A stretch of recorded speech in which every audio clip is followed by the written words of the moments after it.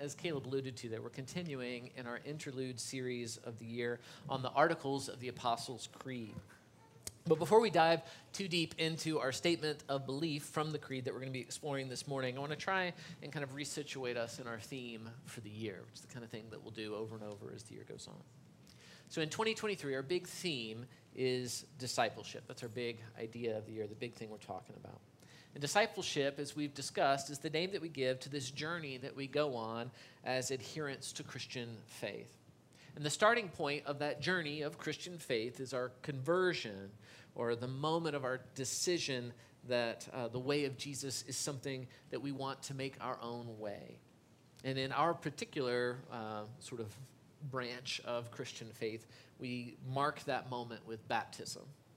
And then the end point of this journey is called sanctification, or our eventual restoration to being the kind of people that we believe that we are intended to be, to use some of the language from our last series. And that end point of sanctification is something that happens kind of on the far side of our life. It's actually beyond our lives. And it includes being full participants with God in God's redeemed and restored creation. And this is what we hope for. It's the hope of Christian faith. But between those 2 points, right, is the journey itself. And that's where Christian life happens. It's also the space in which we can become disciples by participating, even now, wherever we are on that journey, learning to participate increasingly in the work that God is doing, the work that he's doing inside of us, the work that he's doing inside of other people, and the work that he's doing in the world. But there is something distinct about Christianity here, and this is what it is. If we really are following the way of Jesus on this path and this journey, the transformation that is happening internally in us actually frees us up and opens our eyes to look externally, to look outside of ourselves with more empathy. The thing that's happening internally is intended to pour out externally. And for me, this is why I've stayed on my own journey as a Christian. If there really is something like a purpose in this life for me, then it has to be something, I believe it has to be something that moves beyond me and moves out into the lives of other people. I can sense my need for that deep down. I'm made for love, like to receive it and to share it. I can feel that I'm made that way, and I would imagine you can feel that you're made that way too. But I also know that I can't do that. I can't share love, right, if I don't know deeply what it is inside myself.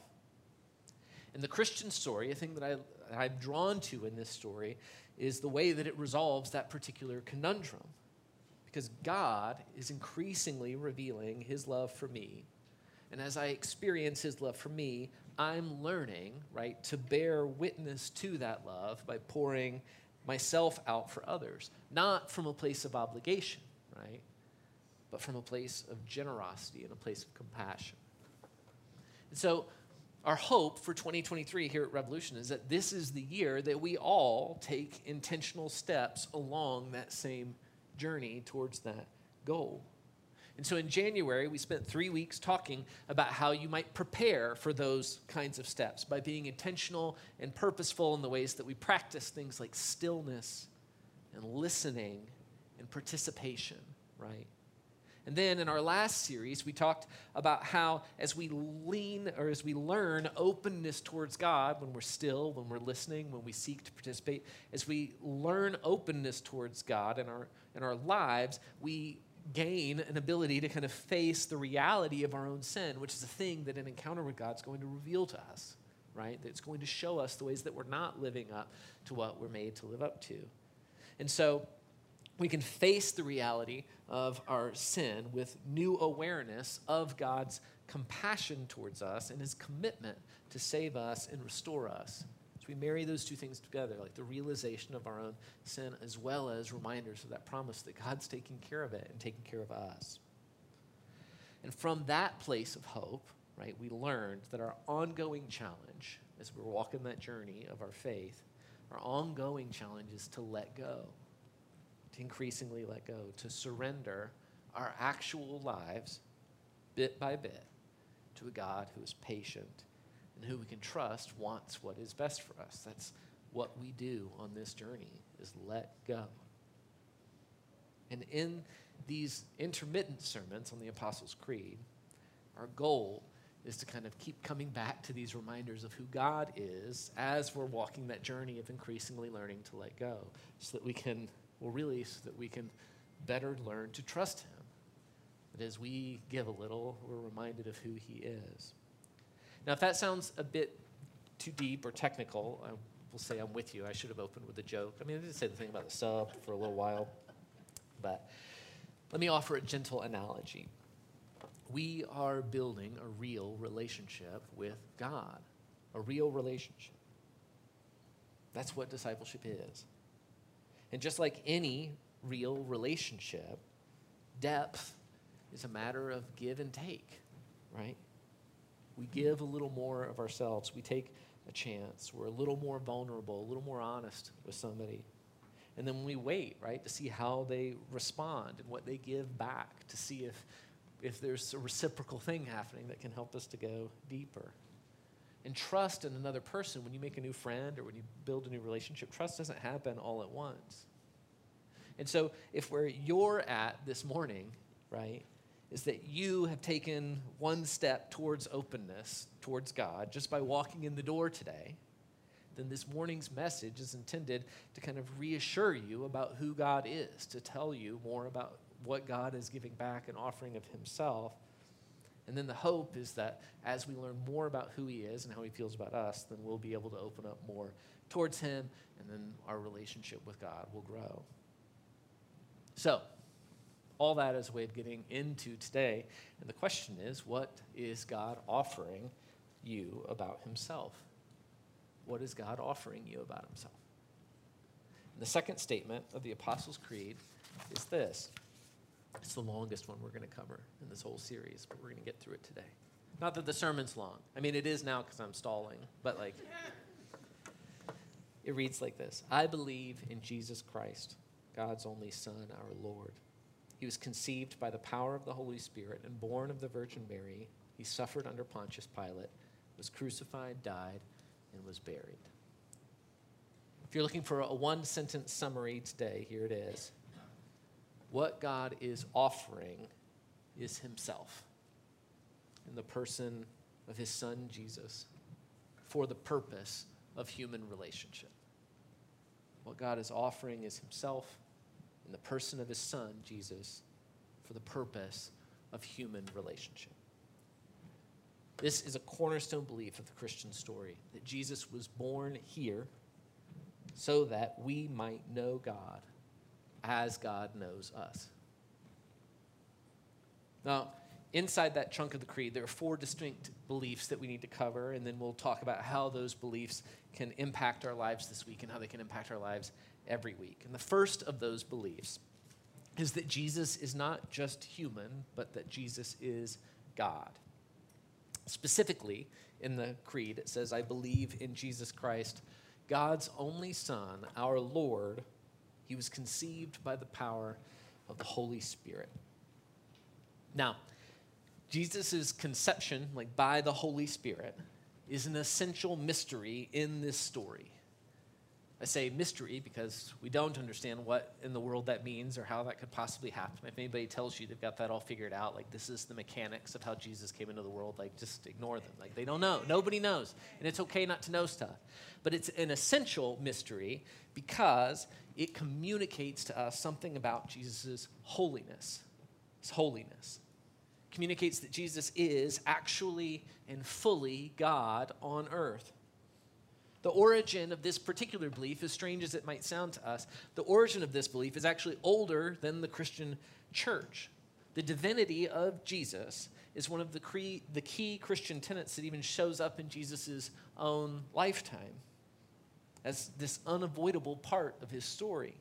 We know that his mother, Mary, believed this about Jesus. We know this because she says so herself in the gospel accounts of her pregnancy that we find in the books of Matthew and Luke.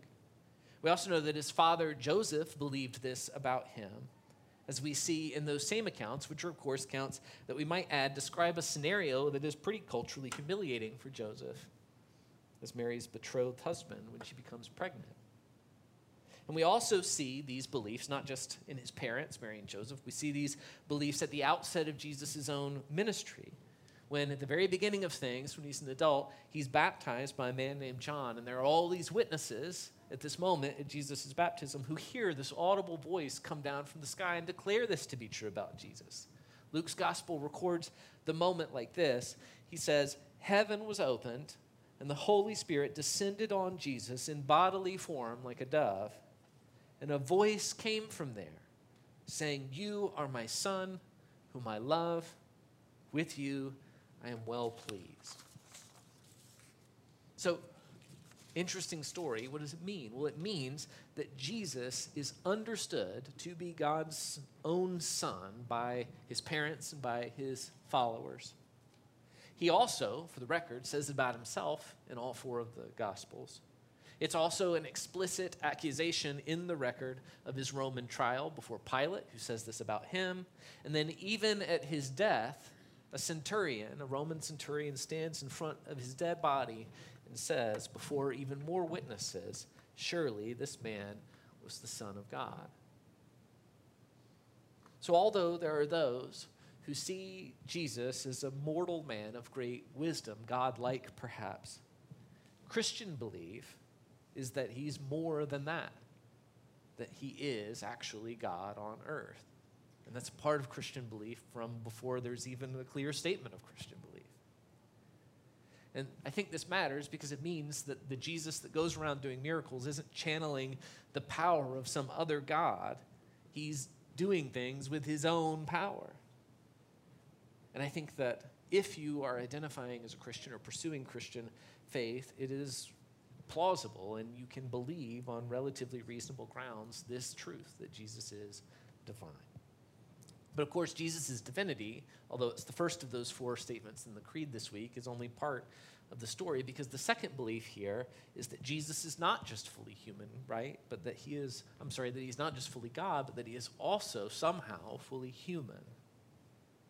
In the creed, it reads like this: "I believe in Jesus Christ, God's only Son, our Lord. He was conceived by the power of the Holy Spirit and born of the Virgin Mary."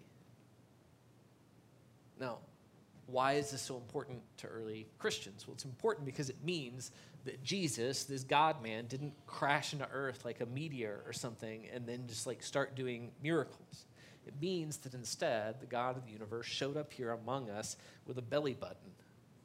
It means that God cried and ate and slept like any other baby does. And didn't sleep the way babies don't. That God grew in fits and starts and was gawky and awkward and didn't know how to walk for a while. That there was a time when he couldn't speak. That there was a time, and this is what struck me this week, that there was a time when God looked in wonder at the same world that he created. Which is all a way of saying that Jesus is fully human. He's not just some meteor crash God. He's human. Now, why does that belief matter? Well, it matters because it means that God is not apart from us. So we talked about in our last series, God is committed to full identification with human beings. We don't know why God is like this other than what he has told us, which is that it's somehow a matter of love. That Jesus is God among us. That he's not sympathizing with us in our brokenness, right? That he's not sympathizing with us, as we experience the injustice of the world, that he's empathizing, having chosen to wholly relate with us by experiencing the kind of stuff that we experience in the kind of world that we've made. As the Apostle Paul writes, Jesus, though he existed in the form of God, did not regard equality with God as something to be grasped, but emptied himself, taking the form of a slave, assuming human likeness. So why do we care? Powerful God, powerful Jesus is probably a little more appealing than baby not able to walk Jesus. Well, by believing this, what we're doing is we're proclaiming the mysterious depths of God's concern for us.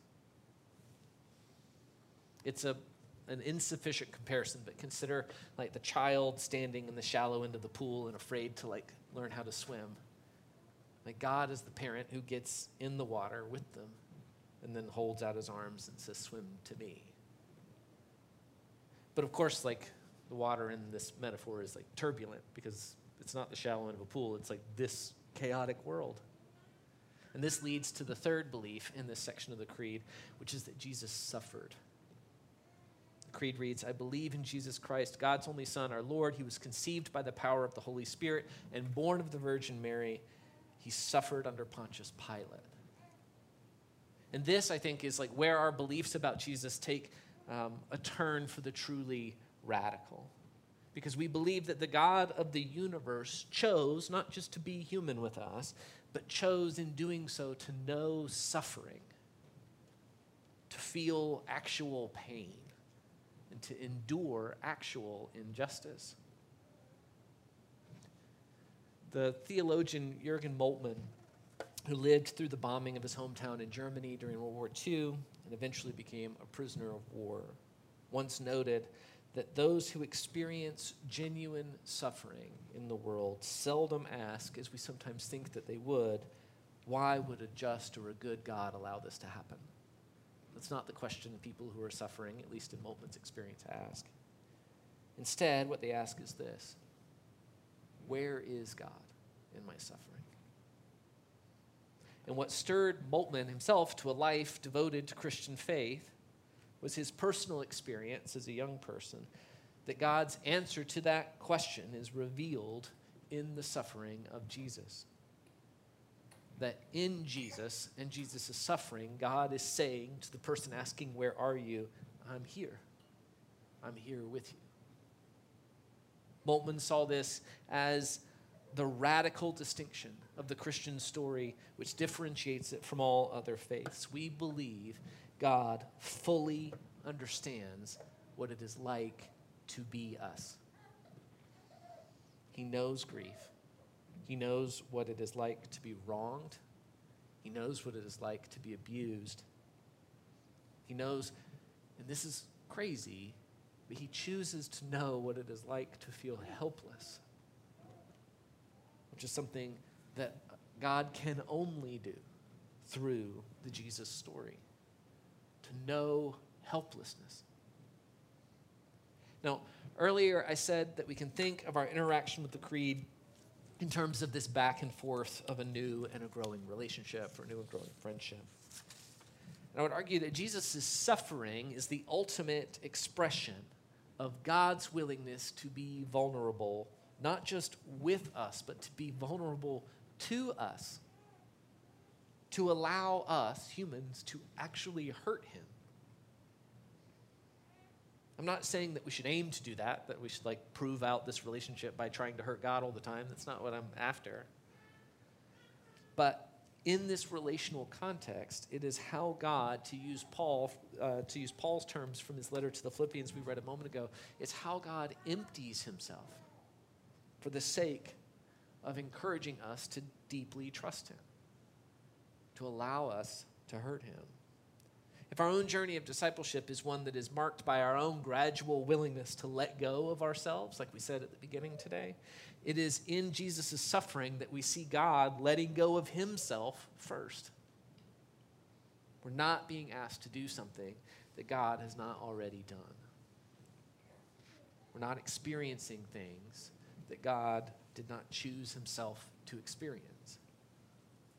And so there's all a way of saying that identification that God's pursuing with human beings is something that runs all the way down in our experience to the very root of who and what we are.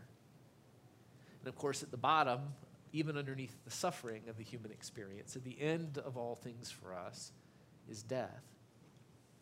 And that's also our fourth belief in this section of the creed about Jesus.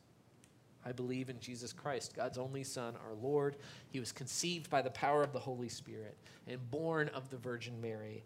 He suffered under Pontius Pilate, was crucified, died, and was buried. Jesus died. He actually died. His heart stopped beating. His body cooled. Life, which is the very thing that his own breath breathed into the world, emptied out from him. And there is no running from the craziness of this belief, but also the importance of this belief in the early church. Universally, the apostles and the leaders of the Christian community preached that Jesus died. At the outset of the very first recorded Christian sermon given by Jesus' friend Peter on the day of Pentecost, Peter says this, "Fellow Israelites, listen to what I have to say. Jesus of Nazareth, a man attested to you by God with deeds of power, wonders, and signs that God did through him among you, as you yourselves know. This man, handed over to you according to the definite plan and foreknowledge of God, you crucified and killed by the hands of those outside the law." Nobody in the tradition tries to skirt around this. Jesus dies. But again, why? Why? Well, I think there's the big story answer, right? The big story answer to why Jesus died is because by living a sinless life, by virtue of being both God and man at once, Jesus' death is able to pay the eternal price for the sins of the world. He sacrificed in this way that echoes how lambs were once sacrificed in Israel for the atonement of all sin. And he absorbs the just consequences and the punishment of sin into himself and takes it down with him to the grave. That's the big story answer to why Jesus has to die. But there's also a little story answer too. And the little story answer not only guarantees the destination of your journey, which is what the big story part's doing, right? How my sins can be forgiven. The little story answer also, I think, is something that can fill you up as you walk that journey out day after day after day. And that answer, yet again, is this, that God goes first. That God goes first. Even if we can trust that all that eternal stuff is dealt with, that the consequences of our sin have been resolved, there is still, for each and every one of us, this earthly, mortal consequence that we can't quite shake, and that is that we still break stuff. We still live in a world that's broken where other people break things. We hurt each other. We hurt our own bodies, and eventually our bodies give out, and eventually we're going to die. And we're all, I think, pretty rightly afraid of this. I'm afraid of this. And so I think it is significant that we believe and claim that God walks that road ahead of us too. And in doing so, he doesn't just do the big picture thing, which is conquer our sin. I think he also does the little picture thing, which is conquer our fear. God dies, and yet he is still no less God, which means that we can die and still be no less his children. Now, the hope, of course, is still to come. Because not only does Jesus die, we believe that Jesus is resurrected. We sang about it. You can skip ahead in the creed one more line and find that out if you want. But it's the third statement in the creed. So we're going to we're holding it off. We're going to save that for next month. We'll get to the resurrection. For now, we're just going to settle here. I believe in Jesus Christ, God's only Son, our Lord. He was conceived by the power of the Holy Spirit and born of the Virgin Mary. He suffered under Pontius Pilate, was crucified, died, and was buried. I believe in Jesus. I believe that Jesus was wholly God, divine in ways that I cannot be. I believe that Jesus was also wholly human, that he was alive in the very same ways that I can be. I believe that Jesus knew suffering just as I have known suffering. I believe that Jesus died just as I will one day die. Now, do I know all of those things about Jesus fully? No, I don't. Do I know the mechanics of how they all happen? No, I can't. But those beliefs matter to me And those beliefs feed my relationship with God. As I walk that journey that we talked about by increasingly letting go of the things that are important to me in my life, as I increasingly let those things go and trust who I am and how I live to God, He, at the same moment, is reminding me that He has already let go and trusted me, even at tremendous cost to Himself. Which is a reminder to me that this God I am trying to build a relationship with is near. He's not far. And that this God I'm trying to build a relationship with loves me. Like truly, He loves me. Now, that's all fine and good. Why does it matter? How does it change the way that we live our lives? The answer, I am convinced, is confidence. Confidence. In my small group this past week, we talked about the problem of blind trust in Christian faith. Many of us remembered a version of Christianity that we had picked up at some point or another in our childhood, which taught us that real faith jumps all the way in. That real faith doesn't ask questions, that it doesn't hold back, that it's a genuine trust fall, that we just let go and let God, as the bumper sticker famously says. But as we talked about this in our group, we realized how far this is from the picture that we actually see of how God behaves in the Bible. That the God that we get to know through Scripture never asks for blind trust. That instead, the God we meet in Scripture is always going first. He's always reaching out to people and revealing Himself to them. He's always revealing His love for them before He asks them to take a step and follow Him. The God that we meet in Scripture is deeply and mysteriously relational. And as our Creator, He seems to know quite profoundly how relationships are supposed to work. When God asks Adam in Genesis to follow His rules in the Garden of Eden, He does so only after He sees Adam's loneliness and meets that need for him by creating a partner. He knows Adam. He shows Adam He knows him before He asks him to do a thing, or not do a thing in that case. When He asks Noah to build an ark, He does so only after He tells Noah that He sees him, He knows his character, and He knows his faithfulness. Later, when He invites Abraham, into a covenant relationship, He does this crazy thing where at the critical moment when they're supposed to actually do the covenant deal, He makes Abraham mysteriously fall asleep, and then God takes on both the obligations and the consequence part of the covenant, of their pledge. God doesn't ask us to do stuff that He doesn't demonstrate His own willingness to do at immense cost to Himself.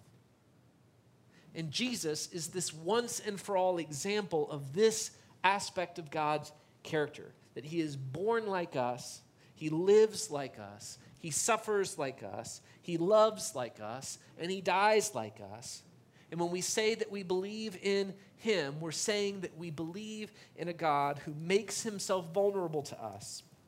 And only after we proclaim that we believe that, only after we proclaim that we believe God came and made Himself vulnerable to us, only then are we actually asked to begin the process of laying everything down in trust before Him.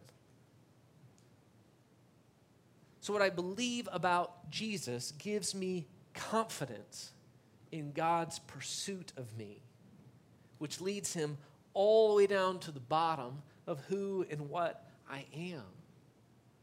Which is a way of saying that my trust isn't blind at all. Which of course shouldn't be the least bit surprising when I'm putting that trust in somebody who makes a point of helping blind people to see. When you put your trust in Jesus, you can let your guard down towards God because God's already let His guard down towards you.